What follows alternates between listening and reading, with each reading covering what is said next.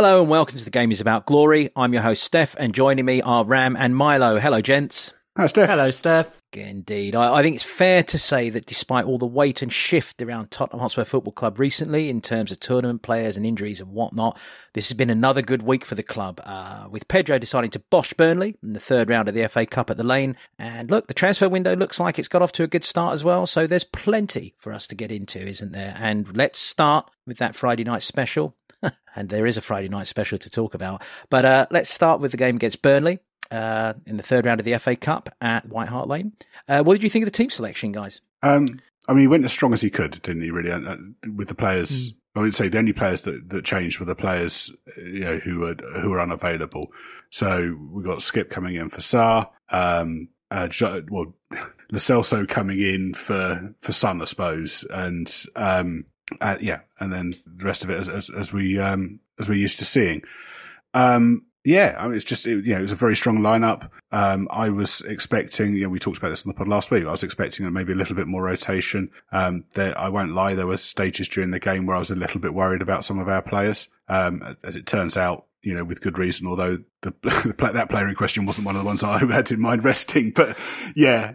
As I was saying to you, Steph, wasn't I? When Porro went flying into the TV camera, I was wincing a bit and thinking, oh God. Yeah, well, we'll be talking about Pedro a lot in this pod, obviously, but and that his physicality, which is quite incredible, actually, when you look back at it.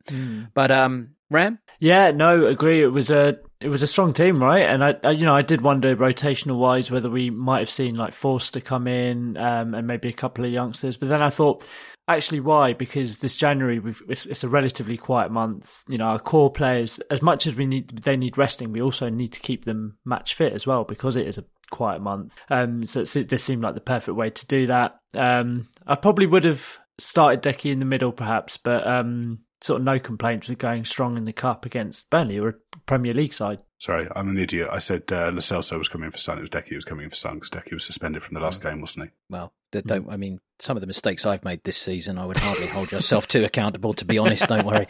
I would say, actually, I got it completely wrong with regards to what I thought we should do versus what we did. I was with you, Milo, as you know. I felt a heavy rotation would be good. I'm all in on top four at the very least, and like yourself, Milo, I think there's still a very good chance of pulling off the shock, albeit we'll get into that later as well when we look at some of the business we're looking to do. I just, like you, Ram, I found myself in the middle of the game thinking, he's got it right, and I'm the one who's got it wrong, because there is going to be a 10-day gap, a time to recuperate, so on and so forth. So why not? Why not flog another extra inch out of these players, albeit flog it was exactly what he was doing. I thought the opposite. Up until Porro scored, I was thinking, we've gone strong, it hasn't paid off. And I mean, let's be honest about this game.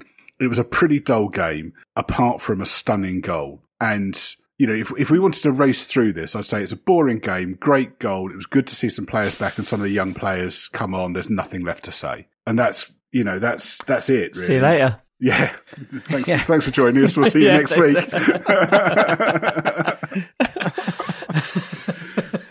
Yeah, I mean, and as you said, and you did say something that was very, very pertinent. Nobody wanted a draw. Yeah, you don't want a replay. I mean, that would have been the most horrendous outcome for this game. And as you've just you sort of presaged it, really. I mean, we've got this question: how did we play? Well, I mean, it was much ado about nothing, I suppose, huffing and puffing. But that's tired legs, right? I mean, are we really going to dispute that when a team decides to sit low like Burnley did, and invite the play on, and you've got a team that's got a lot of minutes in those legs, and an unfamiliar team? Well, they're not unfamiliar, I suppose. I mean, but I suppose at this point, Royale and Davis are our first choice centre backs. I don't know. We're flogging these players, though, right? And this was the culmination of flogging them, right? Yeah, I think there's elements there. I mean, I think we were really poor in the final third. I think that was the big issue in this. I think, for all the talk of tiredness, I thought, Emerson Royal, I thought had a pretty good game for what he is. I think he was decent. I think actually, I think the midfield, until Bentancur tired and Lo Celso picked up a knock, I thought they were all right. Skip, I don't think had the best game, but I think in the final third, I thought we were poor. Yeah, Johnson was really energetic and got some really good positions, and I think that's encouraging. And if one of those had come off, then maybe it's a different game. But I think Johnson and Decky, as we've seen so many times this season, and particularly against low block sides, they're both coming inside and not creating anything. And I was just crying for one of them to try and get behind the team and play a low ball in for someone. Richie, Johnson, I thought created some good chances. And then Richie was always making the wrong run and going on the wrong side of the central defender, and it was getting cut out. And I found it quite frustrating, our play in the final third in this game. Yeah, I have to return though, Ram. You do need to officially give Emerson Royale his title for this game, because you typed it in block capital letters in a thread, and I was just in love with this adjective, and an accurate one, I may say. And the word was Baresi. Oh, it was it was, at times I said it was like Davison Royale at the back at times was like Baresi and Maldini. It's just so fluid. Sorry, I thought you meant Bracey like it's cold out, like there's a strong wind. It's like like a January in Skegness or something. January in Skegness. Emerson Royale is like a January in Skegness. You won't hear that on any other trudging slowly over wet sands. And then puts a highlight video out about it. But I thought, like, in terms of how we played, I think it was a strong start in that we dominated possession, as we do. We were on the front foot, as we are, and we did create some chances, both individually and as a team. But I think that's it. It's our chance conversion, and the cutting edge was lacking, and I agree with you, Milo. Johnson, I'm not a massive fan of Johnson on the left, but he cut in a couple of times. He almost had a great curling shot, which was saved well. Decky on the right, as you guys said, it doesn't work when you're playing against a low block. But I just feel like, actually, when you talk about the lack of cutting edge at the front, I think a lot of that stems from the balance and harmony in the team. Correct. So when you have like Davies and Romero at the back, sorry, not Davies so much, but Romero at the back, and you're playing with four fullbacks essentially in the back in the system, then it kind of with the players we have, it creates that kind of lack of. There's a slight balance issue there that then reverberates to the front as well. Yeah, this is definitely an area of the side which I think Andrew's been fairly consistent in saying is not quite clicking the way he wants it to click. Is that he's actually the top end of the field, and you're absolutely right. When criticisms of the forward line and observations do have to be, we have to take into account what's going on behind them, because of course that's how moves progress. And but you have to say, poor old Richie did have his boots on the wrong feet in this game. There's no doubt. But again, I think he's entitled to it. He's come back from an operation rather quicker than I would have expected, but I'm not a medical person. He's put a lot of time in. He's put a lot of effort in. I don't know. Maybe he's tired. Maybe I'm looking for excuses. Am I looking for excuses too hard there? Did he just have a poor game? In terms of Richie, I think Johnson, you could say as well. I mean, Johnson's played a lot more football than we probably envisaged when we signed him, and that's kind of been forced on us. I think in this game, I don't think the issue was behind us, because I think actually, on the whole, that was operating okay. It's just what we were doing with chances once we got into the final third, I thought was poor.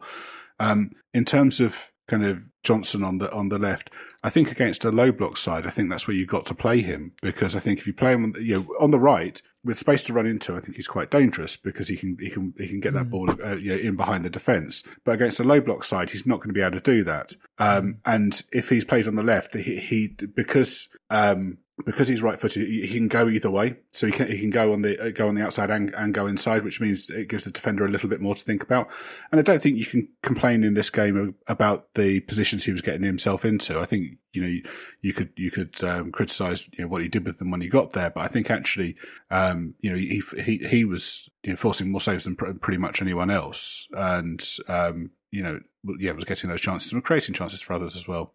Yeah, look, I mean, first of all, an overview of Brennan Johnson so far has to be that he's been very effective and there's much more to come. We know that. We can see that he's a player that's building. We can see there's a player whose confidence is growing and he's finding his feet. And, I'm really dismayed to see some of the criticisms of him from our ultra-harsh fan base. Question for you there, Milo. I mean, switching him to the left in such a situation, do you think he would have the confidence to use that extra dimension to maybe sometimes go outside? Do you think maybe the reason that switch doesn't happen more often is because he is still finding his quote unquote, greater self, if you will, in terms of what he's prepared to drive himself on to do? Because he's got the skill, there's no doubt. But do you think he's got the confidence to take advantage of that skill? I think this is probably, he's clearly a confidence player, isn't he? And Richie's a confidence player as well, and I think when they miss-hit a shot, it does seem to kind of weigh on them a bit.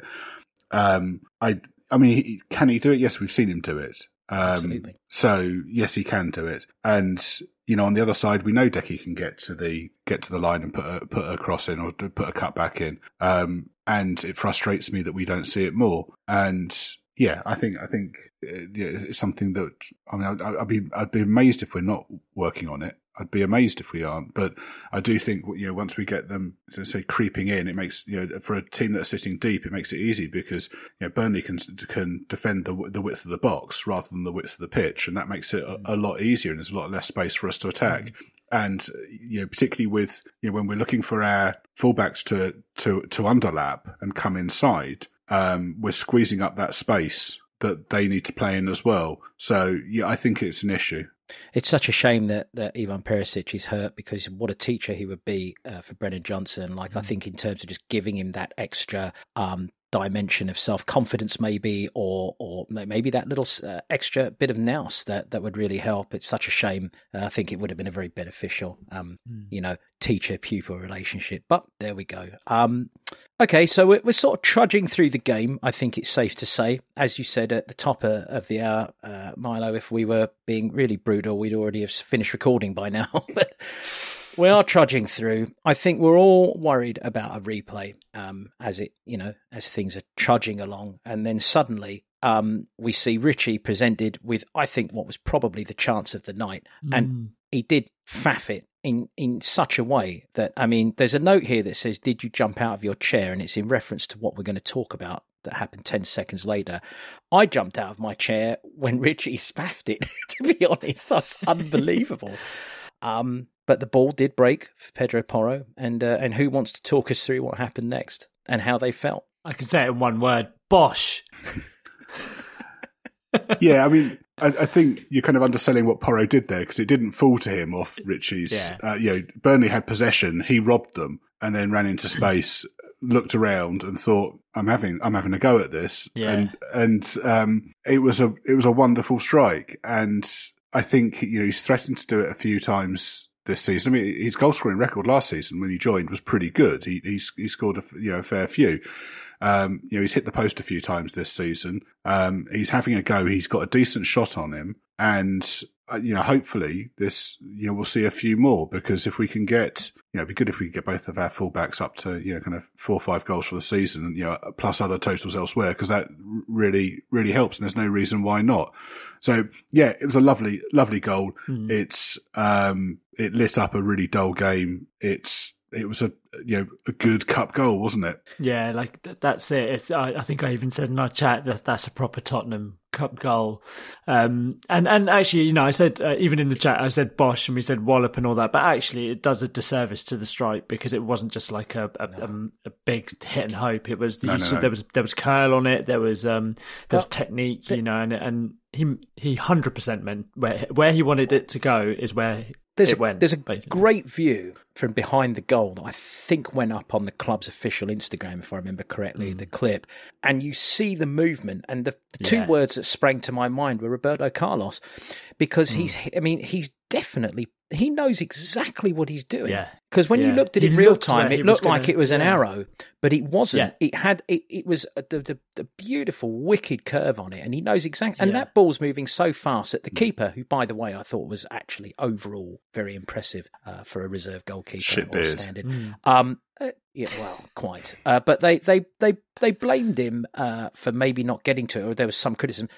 Nobody's stopping. There's no way. There was a world class strike. Yeah. And his celebration was epic as well. I mean, and dedicated the goal to Harry Pittman, the 16-year-old Spurs fan who sadly was stabbed to death on New Year's Eve. So it was a really nice touch. Yeah. I mean, Porro for me is hands down player of the season for the first half of the season. The only person who's close to him is Vicario. There's a number of other players who've had good spells, but no one else has had the consistency of him. And I think since he came in that Man United game, he's barely put a foot wrong. And when he's put 1 foot wrong, he hasn't repeated it. He's never been caught twice by anyone all season. Oh, he's physical. You know, when I think back to last season when I think back to when we signed him and he came in, and obviously because he played really well against us, didn't he? Before we signed him. Yep. I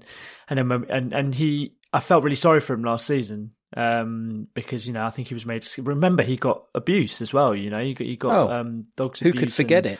And I just think it's such a vindication for just how good a player he is and how important he is to us now. That he's kind of he's still young, and I agree with you, Milo. He is. Vicario is the only one that comes close when it comes to our player of the season so far, and he's so consistent.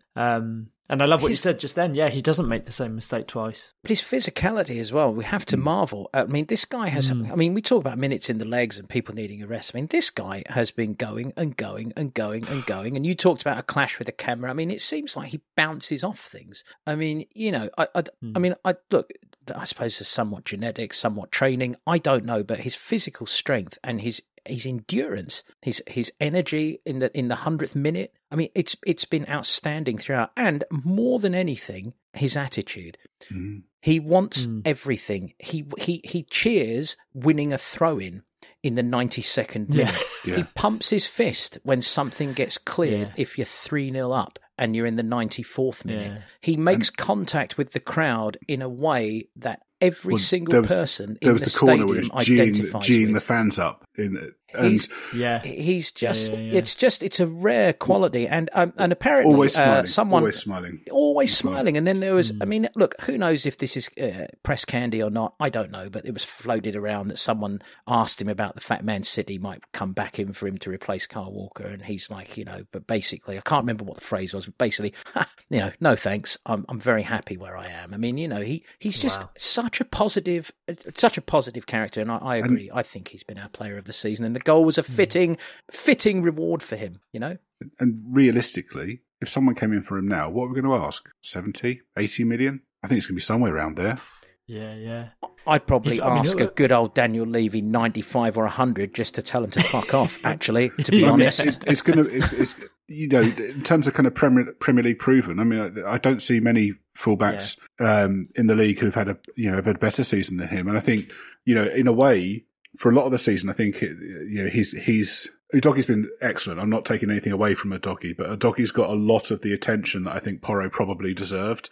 And that's not to say, I don't think Udogi's been great, because he's been fantastic. But I think Porro, that work rate, that effort, his range of passing, his set piece delivery since Maddison's been out, I think has been very, very good.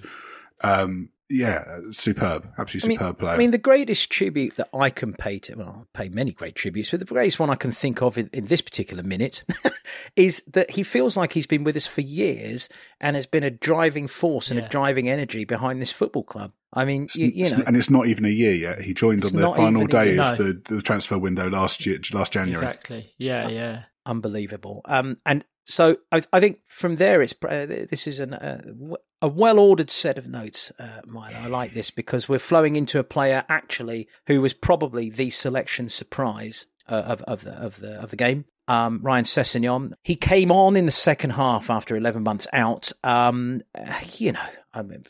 We'll talk about how he did, but I mean, we are looking also at a player here who, has a similar skill set on paper, similar potential, but obviously it's a very different situation, injuries, confidence, so on and so forth. How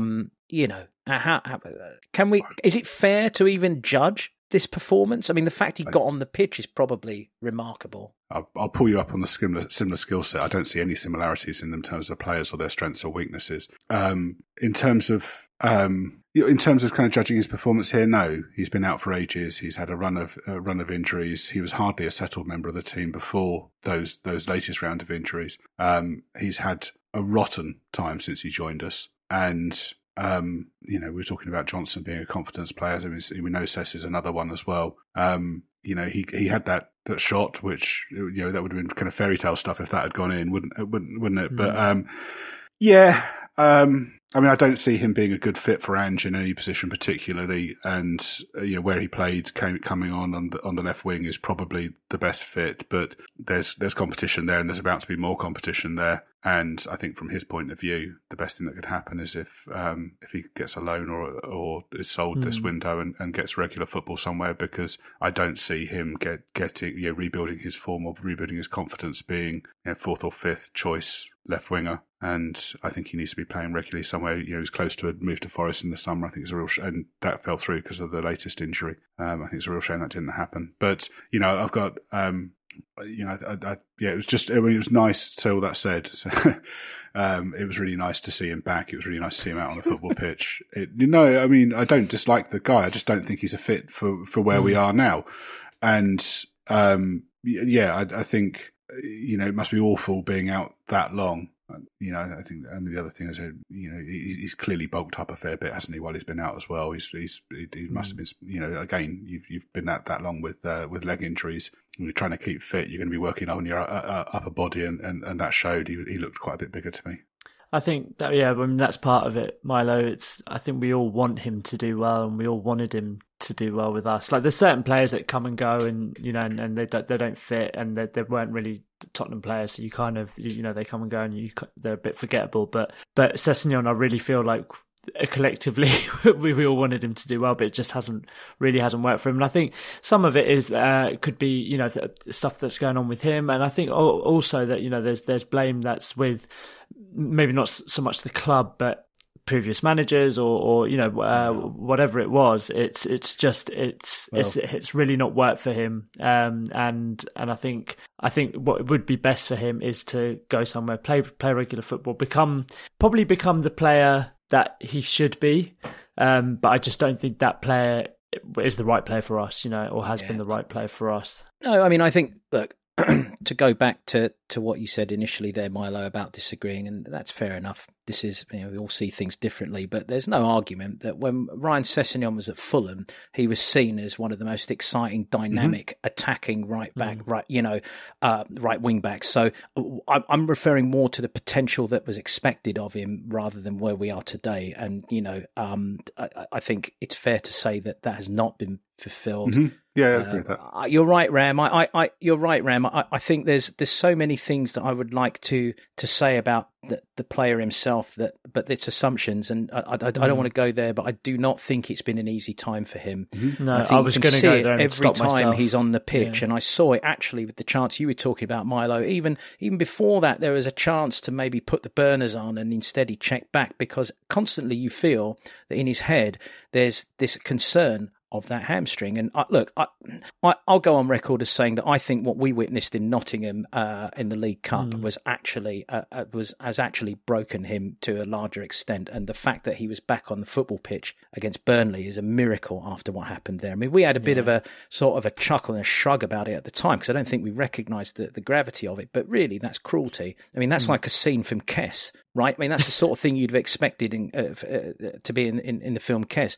Just this brutal treatment of a young man, and I just I don't think the performance I can't evaluate it fairly. He was bigger. I mean, he was definitely put on weight. I think just for him to be on a football pitch was a victory. And you're absolutely right, both of you. I mean, the nicest thing that could happen for him is to keep getting fit and to get a loan at a place where he can rehabilitate out of the spotlight, out of can he be a part of an Ange Postecoglou squad? He can't be right now. We need to look after this guy's welfare, I believe. I think it's very important. I don't think he ever can be, because I don't think he's got the raw requirements of an I Ange agree. team. If you think about him, if you think about the fullback position, you've got to think about what would they be like as a central midfielder. And when I was poo-pooing your comparison with Porro, Cess in central midfield couldn't work. Porro looks a natural, and that's what I meant in terms of the kind of their raw qualities. When you're talking about his promise when he was coming through at Fulham, absolutely. I was quite excited when we signed him, and I think. I think he's another one of those players, there's another one in the team, Celso was another one, and Dembele out on loan. With Pochettino going and coming into a destabilised side, and I think, it was the wrong time for those players to come in, and I think it's had a long impact on all of them because of the club they came into and the state we were in at that time. I think this also pertains to the importance of psychological player welfare, and I do believe this very strongly. And I think what you said about Sessegnon when he came in and so on is very, very true. But equally, you can argue that Porro came into a club that was in complete disarray in many ways. But I think that Porro, this is not to say one is better than the other or anything. It's just the way it is. Porro has the confidence that we've always wanted Cess to have. And perhaps if Cess had that confidence and was that person, he could have pushed through and maybe become a player that would be a player. But it hasn't happened. And there's no blame at all. At this point, I'm worried about his welfare. That's just me personally. I look at a player and I want him to feel good about playing football. And it isn't going to happen with us. It isn't going to happen at this club. Let's help this guy get what he needs. What I would say, though, is I think our player identification now, I think they're starting at a Paratici, and I think Ange is very strong on this as well. Yeah. They're looking at the whole player. If you look at Udogie as well, when you were talking about his background, his family, his situation where he grew up in, really, really strong character. Porro, very, very strong character. Ange puts a lot of weight on that. He'll talk to those players. You think about back to the summer when he was talking to those players and convincing them to come in. And, a lot of that started with Paratici. And Poch is piss poor at player identification and recruitment. It's one of his biggest weaknesses. And, I think if we look at, Cess, Lo Celso and Dembele at that stage of their life, because I think, they've all had different paths since, but, mentally, I don't think any of us, I don't think we'd say any of those were particularly strong mental characters at the point they came into. And then they came into an entirely chaotic situation, which is the worst thing that could have happened for them. Well, I mean, frame this moment because it's not happened on this pod before, but in terms of Poch and recruitment, I think you're absolutely right. Hindsight tells us that he did act rather more out of emotion than and I know you don't like me using this word, but it's applicable here rather than the holistic view of a footballer when you sign them. And I think history's proven that to be a very accurate statement, and one that I wouldn't have agreed with at the time, because being a dreamer, I'd have seen him. I saw in Dembele and I thought, what a brilliant player, and maybe Poch can be his dad and bring him through and everything. But I think modern football requires more than that. I think you're absolutely right, Milo. And again, the Paratici apology for this week will be that you're right. The recruitment has become better. And to that point, Dragason's agent, the Romanian centre-half we remain in negotiations for, came out and basically said exactly what you said. He said, I've had one conversation with the club, and it wasn't about what the boy can do on the pitch, because everyone can see it. They wanted to know what kind of character he was. So it underscores your point. And so, yes, let's hope that Ryan Sessegnon can find what he needs to rebuild his career. I think we're all agreed it's not going to be with us. And that's not just based on this second half performance. It's, I think, an overall long-term view. I think probably for him, it would be good if he went to, France or Germany or somewhere like that. Like you said, just a little bit out of the spotlight. Yes. And, even, 6 months to Belgium or, the Netherlands, where he could play week in, week out, wouldn't necessarily hurt. Just get some regular football, get some games into his legs and see where he is in the summer. And, then maybe we look to sell him then. Yeah. And just have some, it never looks like he's enjoying himself. He hasn't looked like he's enjoyed his football with us for a good 2 or 3 years whenever he's had the chance. And, he's been with us for quite some time and he's still a young man, so yeah. Anyway, well, let's flip the order here a little bit, and talking about Cess came on, Donnelly also came on, and let's have some thoughts about that. I know we talked about it a little bit before we started recording, and I'll start the ball rolling by saying I think we all agree that his poise and his measure on the ball, he just looks so assured, doesn't he? Yeah, I think that's, sometimes you get young players that come in and you don't feel like that, they're not overawed by the situation, and they come in and it just feels very natural. And that's the feeling you get with Donnelly. I'm hesitant to sort of do what I would normally do, which is, as we have done with Skip or Winks or players that have come in, is go, well, obviously this is he's the next Xavi or the next Iniesta or the next Modric, or anything like that. But like from what I've seen so far, I think we have a player that could potentially be knocking on the door of the first team soon. At least next season. But I don't want to. I'm almost trying to be sort of calm my own. I know what you really want to say. I know what you really want to say is that Harry's record is seriously under threat already, and that is literally what I was trying to stop myself from saying. And Harry, who? I thought he was excellent. I thought he's. Yeah. He's 19 years old. He physically looks ready, doesn't he? He's been big. He's a big lad, and that means he can compete in the men's game, which I think is unfortunately is one of the important things when if you're a teenager playing first team football. He's got a lovely touch, really good range of passing, good vision, decent shot on him. Everything you want, and I think also he's pretty adaptable. We saw him playing as an 8 in this game, which is where he's played a fair bit for the under-21s this season, but he can play right across the front line as well, which is really good, and will make him really valuable because particularly as he's coming through as a player, it makes him a really good bench option because he can cover all of those positions. I'd kind of assumed that we would be looking to loan him out for the second half of this season. I feel that there's quite a few players in the under-21s who I think would benefit from first team football somewhere. And then, I think we see where they are in the summer and whether they're ready to be part of a Champions League squad next season. And I mean, I'm taking this as in the bank, that part of it. But a European squad next season, and if they do well on loan, if they're ready for that, then that again really helps us out because it gives us that that depth for those games. But in this game, I thought he looked really good. Yeah, I'm in complete agreement. So I'll add no more to the Jamie Donnelly fan club other than to say I am a member with both of you. We did sadly see Ben Davies injured in the dying minutes. I don't know. Look, nobody wants an injury, least of all Tottenham Hotspur Football Club, because we've had quite enough, thank you very much, for my liking. But whisper it, maybe the timing, it could have been worse, right? Timing wise. I mean, we've squeezed Ben he is the teabag that hasn't stopped giving a good brew for the entire holiday season. And here we are coming up to a 9-10 day break, and with Van de Ven about to come back, and hopefully another centre-back coming in the door. Maybe this is the time, if it was going to happen, for it to happen. Not that we wanted it to happen. No, you don't want it to happen at all. But yeah, I think that my initial sort of thought of seeing when he started limping was like, how, just staring up at the football gods and saying like, really another one. But then I remembered that, VDV is meant to be back hopefully for United. And if as long as it's not anything too serious, then it's probably he could do with that sort of little break. He's played a lot of continuous football. So timing wise, it could be a lot worse. It's just a shame that it happened, and it's happened again. Another injury. Yeah, I mean, hopefully it's like Sar's hamstring last weekend, and you can run it off after a day or two. I mean, I'd like him. I don't think it's any good time to have a player injured, and particularly with Van de Ven coming back after reasonably lengthy layoff. I think it'd be quite useful to be able to, we're 5-0 up at Old Trafford next weekend, and with half an hour to go, we can take Mickey off and bring Ben on, and give him a bit of a rest and ease him back in. That's the kind of ideal scenario.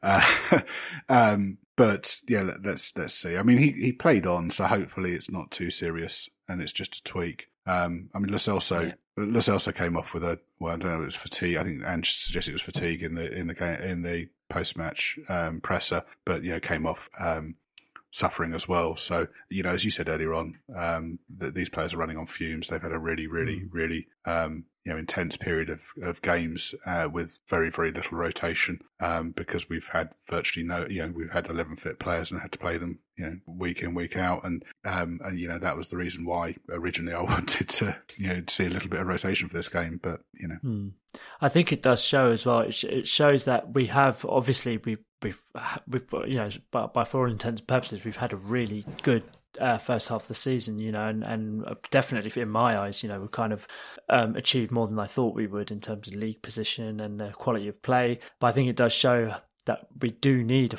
how much we need a full squad of players that will fit the system. Just because next season you'd imagine we'll be playing in Europe, hopefully at the top table of Europe, and we're going to have a lot more games than we have this season. So in some ways I hope that this shows, and if, in fairness to Levy and the board, they have backed. And and Levy's sort of taking a step back, but I hope it just goes to show that we still have a lot of work to do to get this squad fully up to speed. It's fascinating you say that, and I'll just say this briefly because obviously it could lead us down a rabbit hole which we probably don't have the time or inclination to go down. But what you said there about how Levy and the board have behaved, I think probably that the huge positive here is that Ange seems to fully understand who he's working with.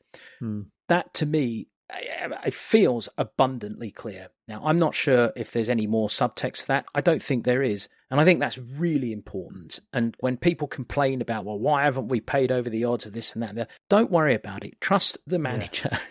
I agree with you. And I think, Ray Charles, Phil Spector, the usual gang there, they can all see that we need a bigger squad and that we need some reinforcing. But it's so critical that the manager seems in full congruence with the way the club operates when it comes to transfers. And we're in our second window under him. We knew that, we knew that we'd had a good summer, that the squad was thin, and that it would probably take, at least another couple of windows to complete that job. Yeah.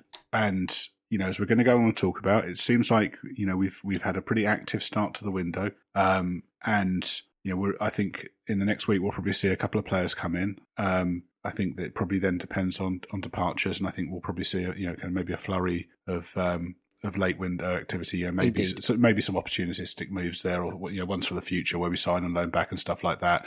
But I think most realistic fans, what they would have wanted from this window, I think will probably end up being pretty close to. It did. Before we go there, let me drag you back to Lancashire just for a second and just get your thoughts on Burnley, and let's wrap this up because I do want to get into the transfer talk with you. I think it's fascinating. But quickly, a quick thought about Burnley, chaps. I mean, I think they were better than last time we played them, and I thought it was quite noticeable how much they've adapted their style, because they were quite an open attacking team in the Championship, and this was a lot more of a cagey and controlled performance from them. There was still a threat on the break, although I think Vicario only had one save to make all game, and their best chance came very late in the game, didn't the one that bounced off Højbjerg and went wide. So that was another point where I was thinking, oh fuck, we've done all this and we've got to replay at the end of it. So I think the main thing that struck me was how different they were from last time we played them and from last season. And I mean, they weren't easy opponents. No, they weren't, and you can see actually a positive for them in the fact that they're a bit more cagey in this game was that some of the criticism that's been thrown at them is them coming up from the Championship wanting to play this expansive football that they were doing then and getting really badly caught out by us as for example. So I think it's good to see that they are able to kind of be a bit more tight and things like that. And I like Company. I hope that he's given an opportunity to mould this team, and into a Premiership team. Whether we'll get that chance, I don't know, or maybe whether Burnley will be able to keep him. I don't know. It depends obviously on a lot of factors. But that we dominated, but they did what they needed to do well for 70 minutes. Yeah, I like them. I like Vincent Kompany, like you just said, same as you. I would like to see him succeed at Burnley. I would personally like Burnley to stay up because I think they do try and play football. Seeing them be more pragmatic as they were in this game can only serve them well. And, look, less teams in the division who come to kick you solely is a good thing for me. I don't see Burnley as one of those. I see them as a side that wants to play football. So let's hope that this pragmatic approach will translate into the second half of their season and that they can stay up. They'll be fine by me. Who do you want in the draw on Monday night? Any names spring to mind, or do you just want to float a proposition out there, a general? Go on, Ram. I think, if I'm totally honest, I really don't care. Like, I think we've got an opportunity in this cup. We have got an opportunity to win this cup, I think. So whoever we get in the draw, we have to beat, So I think I'm not going to narrow it down to a single team. Let's get whoever it is and let's beat them. I'll take the lowest placed team in the competition, which is also a team that I know quite well. So Maidstone United, who I've been watching for, how long are we talking about now? 30 years? More than that. Yeah, more than that, 35 years. So, I think it would be good for them. It would be a big payday for them. It would be guaranteed to be on TV. So it will be, that would be really good for them. And I'd prefer it wasn't at their place because I fear for our hamstrings on their plastic pitch, although it's a lot better than they used to be. But yeah, them at the Lane would be good for them. I think they'd probably bring more fans than Burnley did as well. Yeah, that's a nice. I'm not going to stretch any further than that because that would be a romantic story, and plus I like the idea of 5 to 9,000 people from Kent coming into the stadium and having a good day out, and no, why not? But we have to have a home tie. I want home ties throughout. Yeah, home ties, nice. No away ties, please. If it was Maidstone, I think the 20 people who'd get a ticket. I could. If any of them are listening to this, the pies are really good. The Balti pie there is a really, really good pie. Really? Yeah. Do you think it's up to the pies that better than anything? Better than any pies really? At the Lane. Yeah. The Balti pie. They sell them frozen to take away. You can buy takeout pies to take home with you there. So the next time you go to Maidstone, you've got to get a couple. And when I'm over, across to you. Well, no, I'm not asking you to send them. I ask you to keep them in your freezer for when I pop down to your gaff when I'm over for the Luton and the Forest and West Ham run of games, and we can share a. You know how Steph does his bets with the bags of coffee. Yours can be with Maidstone Balti pies. Oh, I like it. I like it. A pie test. What could be more football pod than a pie test, eh? You won't hear that on any other pod as well, that the Balti pies at Maidstone are absolutely, I was going to say pucker, but they're obviously not. They're obviously much better pies. Than that. No, they're not, no. All right, one positive, one negative in 30 seconds. Who wants to lead it off? Yeah, negative. I think, it mainly was the injury to Ben. Would rather that wasn't, that didn't happen. But the positive is that I think this game is a game that it could have easily have been drawn. We could have, like after 70 minutes, I started getting a bit nervous, and then obviously Porro boshed it in. But we got through it. We got through it, and we deserved to win the game. But it was played like a proper cup game, and we're through. We're through to the next round. Yeah, I was going to say we're through, but instead I'll say kind of the minute around Porro's goal, and the negative was the other 89. You know what, Ram? This sounds like a man who's he's a sort of chap who likes to get his Christmas tree out on the 1st of January, isn't he? Let's be fair. Yeah. Well, you know it, right? You can guess it, right? It's just that tree was out of the house as soon as possible. Don't you think? Yeah, absolutely. I mean, he checked out his pod after a synopsis in the first minute. It's like, we love him. What, you want more? We love him for it. It's good, very good. I will say that the positive, a wider positive for me is I think that's 4 wins in the last 5 with our Do you want to compare that with anyone else? We'll get there for sure. The 4 losses in 6 for the title winners. Yeah, right across the way.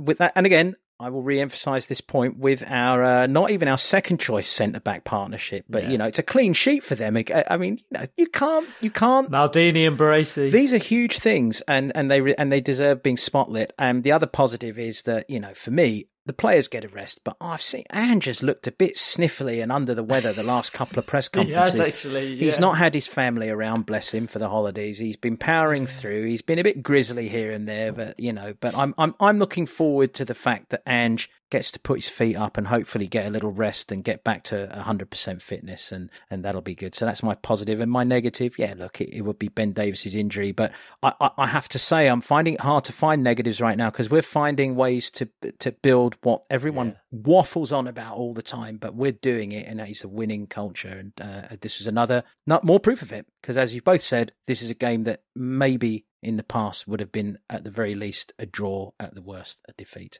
So, you want to take this? Want to take the next section? Yeah, let me take the week that was. So we'll kick off with Timo Werner.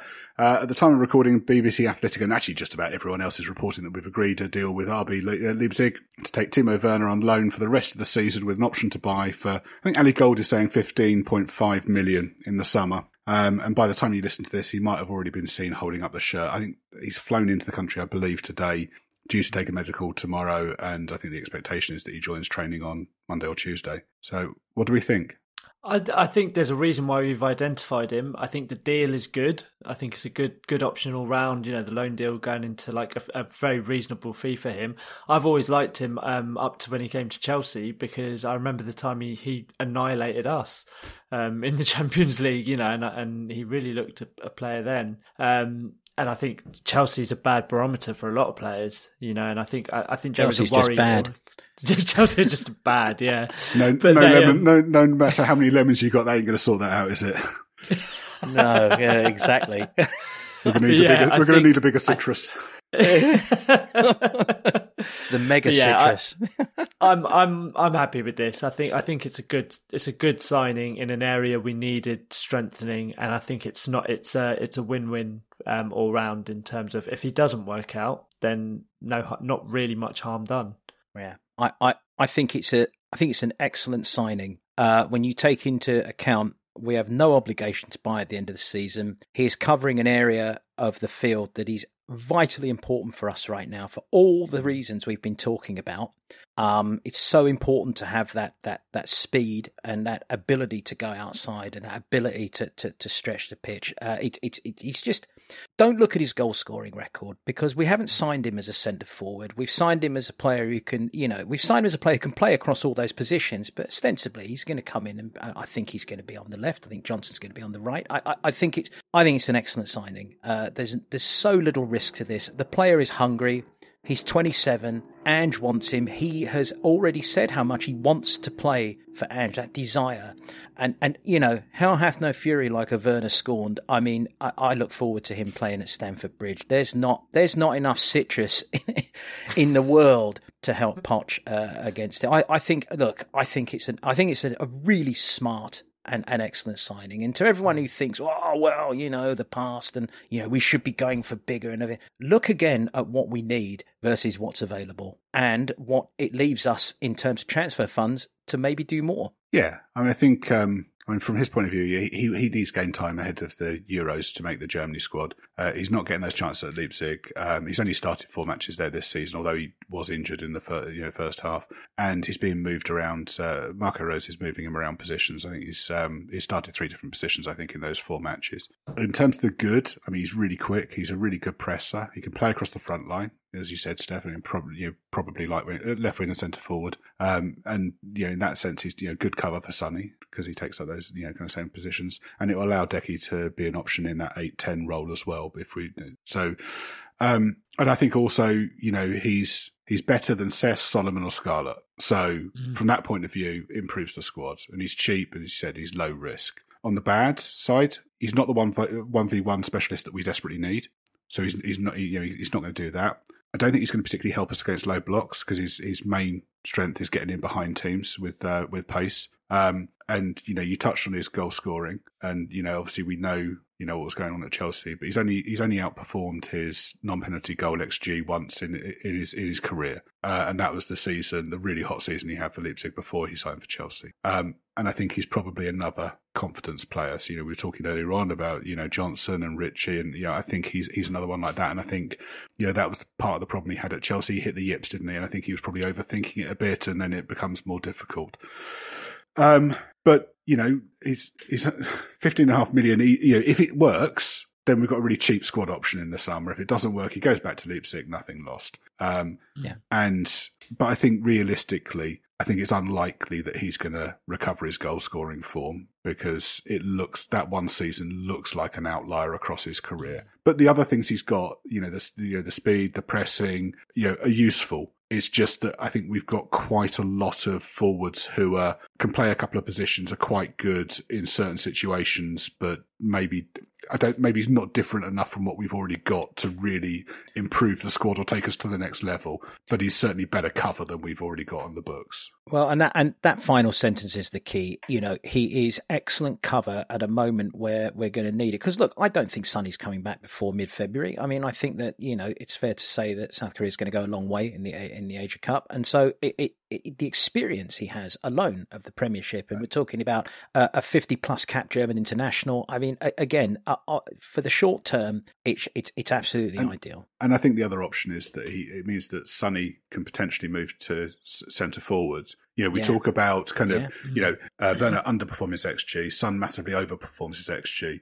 And, you've got the option then of, maybe playing Son through the middle, Werner on the left, or the other way around. And it does give us more options. And I think, realistically, if he's not starting and you see him running up along the sidelines, or, I don't know, Solomon, I don't really want to pick on a player, Solomon or Hill running up along the sidelines. I think, he's, for all their promise, he's probably a better threat. Yeah, I mean, look, with Maddison and Bentancur behind you, and if you've got Werner, Son, and Johnson, and you've got and you're playing one-touch fast football. Come on, that's a very fast forward line, really fast, and potentially exciting. But a team with 8 players in front of the box, not so useful. But, but as we said, we're a work in progress. Hopefully that 1v1 specialist comes in the summer, and, it fills the space till then. Anyway, let's move on. Eric Dyer. Yes. So apparently heading in the other direction to Germany is Eric Dyer, who's been linked with a €5 million move to Bayern Munich. Eric was left out of our squad to face Burnley, and we don't want to provoke Angie's ire, so we're clearly saying that he was injured. Seems like a great move for everyone, doesn't it? How surprised were you when this story broke on, was it Friday? I think it was Friday, wasn't it? Yeah. I was surprised initially, but that's based on what his situation with us. But actually, the more you think about it, it does make sense. And everything we just said about Timo Werner coming to us, you can apply now the other way for Dyer going to Bayern. He's. I think he'd do well in the Bundesliga. I think obviously he's got Harry's backing as well to go. To when he gets there, and I think in that Bayern team, I think they want to play him as a centre mid as well. I think he doesn't work. It wouldn't work as a centre mid in the Premier League anymore, but maybe potentially in a team that dominates like Bayern. Should dominate like Bayern, I should say. I think it would be a good move, and again, 5 million for a player of Dyer's sort of caliber is good business. He's a very good footballer. He doesn't fit our system anymore. That's patently clear. I think it's a really good move for all, and I just want to say to anyone out there who has been part of the kerfuffle that says that, Bayern are buying him because he's Harry's mate and Harry's telling him to buy him. My God, get a grip on yourselves. As if Bayern Munich are going to make a transfer decision based on Harry Kane. I mean, please have a little more respect for yourself and for the players involved. Harry Kane's not dictating Bayern Munich's transfer policy. If Eric Dyer ends up in Thomas Tuchel's Bayern, it's because Thomas Tuchel wants him and sees a role for him in the squad, and that's because he is a good footballer. So, yeah, I hope it happens for him. I hope it happens for us. I hope it happens for everyone. So I'm just going to get to my notes here. So Dyer's obviously going to Bayern to be Harry's mate. He offers nothing.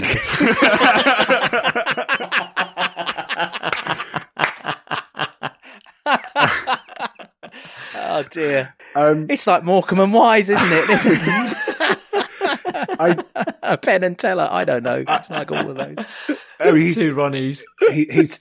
He's going there as backup, basically. And my only nagging doubt about it is that what his future is there after Tuchel. I don't think Tuchel implodes quite quickly. He's a weird man, and I just wonder about kind of what Well, no, Tuchel's a really, really odd man, a really odd man, and I'm going to have to press you on that a little more after this because I want to know why Tuchel's odd. I just love the fact you said it, and I don't disagree, but just an example is always a fun thing to have in these moments. Yeah, I mean, what's the oddest thing Thomas Tuchel's ever done for you? I mean, the Conte handshake 18 months ago was really fucking odd, wasn't it? Well called. Yes, it was. It was Basil Fawlty-esque, wasn't it? Yeah. But I think the way he treats players is odd. Yes. And I think he's another one who's kind of really intense, and just pisses everyone off eventually. And I mean, both in his clubs. I mean, every club he's been at, he's fallen out with the board at some point. He's just another one who's just kind of, just really, really intense, and everyone ends up hating them. And so I don't think he'll last long there. And I'm just worried about, from Dyer's point of view, where that leaves him afterwards, because there were rumours that he was looking to see out his contract to go back to Lisbon, and that would make a lot more sense to me, because I think that's probably where he is, and he'd be starting for Lisbon, he'd be playing football, and it would be a nice way to see out his career. I think going to Bayern, he's going from being he's going to be a bit part player. He's not going to be starting many games, and I think if Tuchel thinks he can play in midfield, I think he's insane. But I mean, well, you have already alluded to the fact that he might be partially insane. So it's wholly possible you'll see him as a librero in the Champions League. But but I mean, having said that, from Dyer's point of view, wow, career wise, exactly. You're looking at being. I mean, what is he? Fifth choice? I mean, fifth choice for us now. You've got fullbacks being picked ahead of you.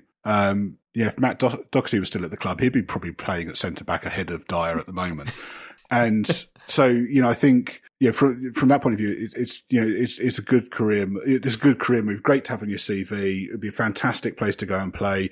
I mean, people kind of do down the Bundesliga. I think it's a decent league, and there's quality there. I mean, obviously he's joining the best team in that league. But yeah, it's good. I just worry about, whether he's got a future beyond, a season or so. I could see a summer invitation to his organic vegetable garden patio for Thomas, and him and Thomas sharing a blended, buy from Eric's Vegetables or organic juice together. And I mean, Tuchel would turn up, get one of his rabbits, wring its neck, and then kind of drink the blood in front of him or something. And whilst wearing lederhosen or something. Yeah, you're right. And he would be a bit. Yes, no. There is that potential.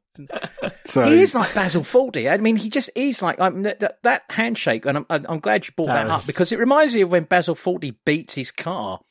When he's got that potential. You say this, I mean, I think, but for me, if he was going to be played in a film, he'd be played by Steve Buscemi. And I think he's kind of got that kind of weird intensity that, I think Steve Buscemi and Con Air, I think, is probably. Wow. So you're going Steve Buscemi and Con Air. I'm going as full John Cleese as Basil Fawlty. Ram, you got to round this out. This is an excellent tangent. Oh man, on the spot, John Malkovich. Yeah, that's good. Ooh, that's a good shout. Oh, very good. In being Thomas Tuchel. Yeah. Do you know, as you were having this conversation, I was like, who would play Ange Postecoglou? And there's only one answer: Russell Crowe. Oh wow! Especially now, yeah. That's a good shout. My word. All right. Well, I could tangent like this forever, but I know you've got to edit this, so you've got to move this on quickly, right? I saw someone with the Cocaine Bear conversation we were having last week. I saw someone suggest Coach Cane Bear, which would have been the perfect pod title, but we missed it. So, Papa Matar Sarr has signed a new contract that will keep him at the club until 2030. pretty widely trailed, wasn't it? He's also passed fit and flown out to join up with Senegal for AFCON. Both are fantastic news, aren't they? Yeah, 100%. Great work. Yeah, delighted. Nothing to add there. Brilliant. Nothing more to add. No. Loans. Sergio Reguilon has returned from his loan at Manchester United, and Jed Spence has had his loan at Leeds cancelled. It's probably fair to say that they've had contrasting experiences on loan. Reguilon was brought in to provide cover for Luke Shaw whilst he was injured and seemed to be popular with the Man United fans. Jed had his opportunities limited by injuries, but Daniel Farke made some comments as Spence headed back to White Hart Lane that suggest that his attitude might not have been what we'd hoped. The question I wrote down here is we both expected these players to go back out on loan, won't we? I think there's been further talk about that today, and both are expected to go out on loan. Not really any surprises there, are there? No. That was my and response. I think with Reguilon is evidently being targeted by Dortmund, so he might be going off to Germany as well. Oh, wow. And I mean, that'd be a pretty fantastic season for someone, wouldn't it? You're playing for Manchester United and Dortmund, and yeah. What a bizarre career he's had. The promise he showed. And it all went wrong when that moron got him the Iberian ham or whatever he got him as a reward. That was the moment his career started to fall apart, wasn't it? It's true. Look back. That's when it all went shaky. Yeah. So we can blame him for something else. Ruining Sergio Reguilon's career. I wonder whether Spence might have to go overseas as well, but I hope he sorts it out because it's not good. And finally, we Josh just don't Keeley. know, do we? No, we don't. Yeah. No. Finally, Josh Keeley. Under 21 keeper Josh Keeley has joined Barnet on loan for the remainder of the season.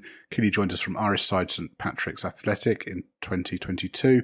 It's been a regular for under 21s for the past couple of seasons. It's good. I found out that it was Pat Jennings' son was one of his coaches at St Patrick's. Oh, nice. So very good. I don't know whether that's how we came to find out about him. Maybe it was. Yeah. Anyway, nice. It's good move. Look. Yeah, and look, it's been a lot of fun. This it's yet another week where this pod flirts with being a film pod. Quite enjoy, but it was a lot of fun, chaps. Nice one. Cheers, Steph. Cheers, Steph. Right. And we'll be back next week to talk about our trip to Old Trafford. Is it next week or is it the week after? No, I thought we had an international. It's next weekend. You were talking at length about how much time everyone got off. No, it's Sunday next weekend. Bloody hell! Good lord! What happened to this break? It's the week after that. Blimey, there we go. I can't even keep my calendars in order. I'm so busy thinking about who played Thomas Tuchel and marvelling at the casting that we've all done there. Lost track of time. So yes, we will be back next week to talk about our trip to Old Trafford, the latest transfer news and rumours, plus whatever else is going on at our wonderful football club. Thanks for joining us, and we'll see you then.